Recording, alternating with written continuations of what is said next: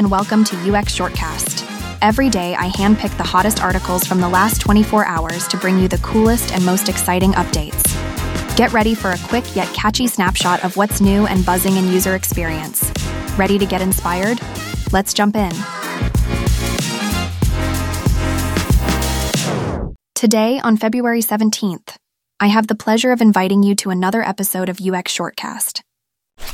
Dave Hora, in his piece, Profiling Product Teams and Predicting Research Needs for UX Collective, talks about how to figure out what kind of help teams need when they're making new products. He says teams go through stages, like when they're starting with a fresh idea or when their product is something everyone knows and uses. By understanding these stages, we can guess what a team might need before they even ask. This helps us be better partners, not just people who react when there's a problem.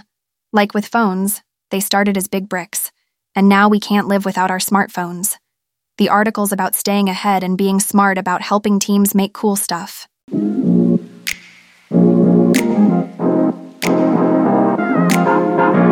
In Designing Fortune, what can designers learn from the history of tarot? By Gemma Frost, we dive into how the old-school tarot cards can teach modern designers a thing or two. Tarot cards have been around since the 1400s, and they're not just for psychics. They're packed with symbols and stories that reflect life's big themes. Designers can use these same tricks, like using symbols to make things easier to understand, or telling stories to get a point across. The article also talks about how tarot can inspire us to look at problems from new angles, just like brainstorming sessions in design work. So, even if tarot seems like a mystical thing, it's got some practical lessons for creating stuff that really speaks to people.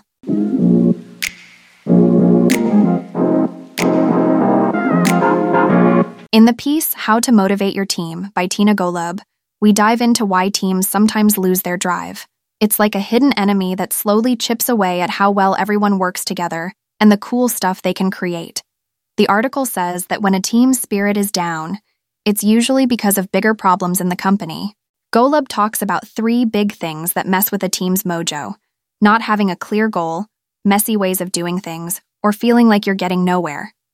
When folks don't know why they're doing their job, or how it makes a difference, they lose interest. It's like if you're told to dig holes but don't know why, you'd want to stop digging pretty fast, right? The key is to make sure everyone knows the game plan, has a smooth way to get their job done, and can see they're making progress. That way, they'll feel more in charge, skilled, and connected, which gets them back in the game.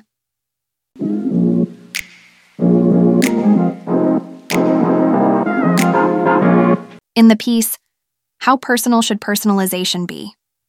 By Daily Wilhelm, the focus is on finding the sweet spot in AI personalization. It's like when you get an email nudging you about items in your shopping cart. That feels okay because it's based on what you've already shared.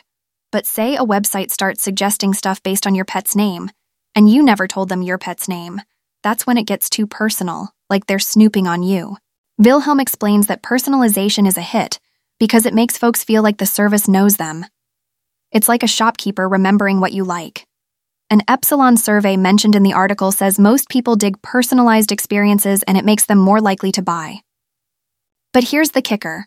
There's a line between cool personalization and creepy surveillance. The article tells us to keep it helpful without getting all up in your business.